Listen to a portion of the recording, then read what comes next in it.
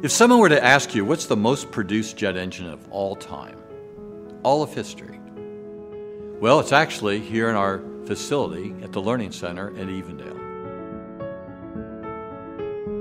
It's the J-47. More than 34,000 of these fighter engines were produced from the late 1940s into the 1950s, powering any number of aircraft during both the Cold War and the Korean War. The J-47 is one of the great innovations in jet propulsion. It was a production of our Lynn plant. The design leader, Neil Burgess, and some of the smartest people in our jet engine business for many years were involved in this very, very important program. The J-47 is an axial flow engine, and at its time was also very innovative because it had a heating system in the engine in which it was capturing heat from the compressor to warm up parts within the engine itself.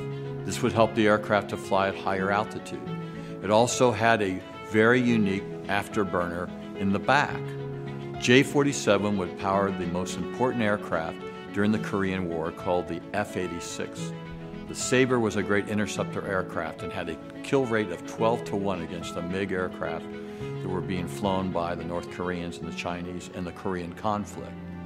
This really helped to put GE on the aviation map with this J-47 engine.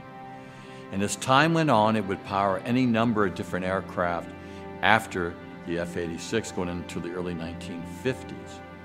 It was actually produced both in Lynn and in Evendale, and at one time was also produced at some of the auto manufacturers in the early 1950s.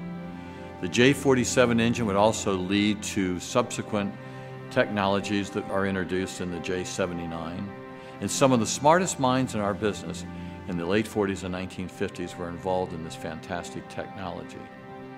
The J-40 engine, of course, would then keep Cincinnati permanently on the aviation map because of its success and the volume of production in Evendale. This would become then a permanent part of GE Aviation and ultimately our headquarters, and a very, very important part of the industrial history of Cincinnati through this amazing engine.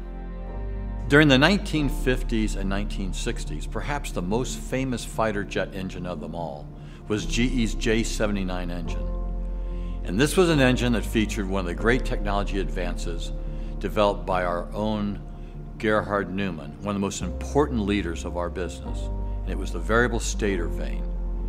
And the idea of the variable stator vane in the compressor was to increase the stall margin of fighter engines and to allow them to fly faster. This innovation has been a part of jet propulsion ever since. The J-79 engine, its origins are the J-47, and then with the variable stator vanes and other innovations in this fantastic fighter jet, this program would grow dramatically and produce some of the best fighter jets during the 1950s and 1960s, most notably the F-4, but also the F-104. This Mach 2 fighter jet engine really made tremendous history with the F-104. And in the newspapers of the day, when you go back in the 1950s and 60s, it seemed like every other day you'd turn the page and there'd be a new speed record established by an aircraft powered by GE's J-79, which was produced here in Cincinnati. And the J-79, those technologies, in terms of metallurgy, in terms of unique power-to-weight ratios for this engine, would really set GE on a course with future fighter jet engines and also its commercial engines.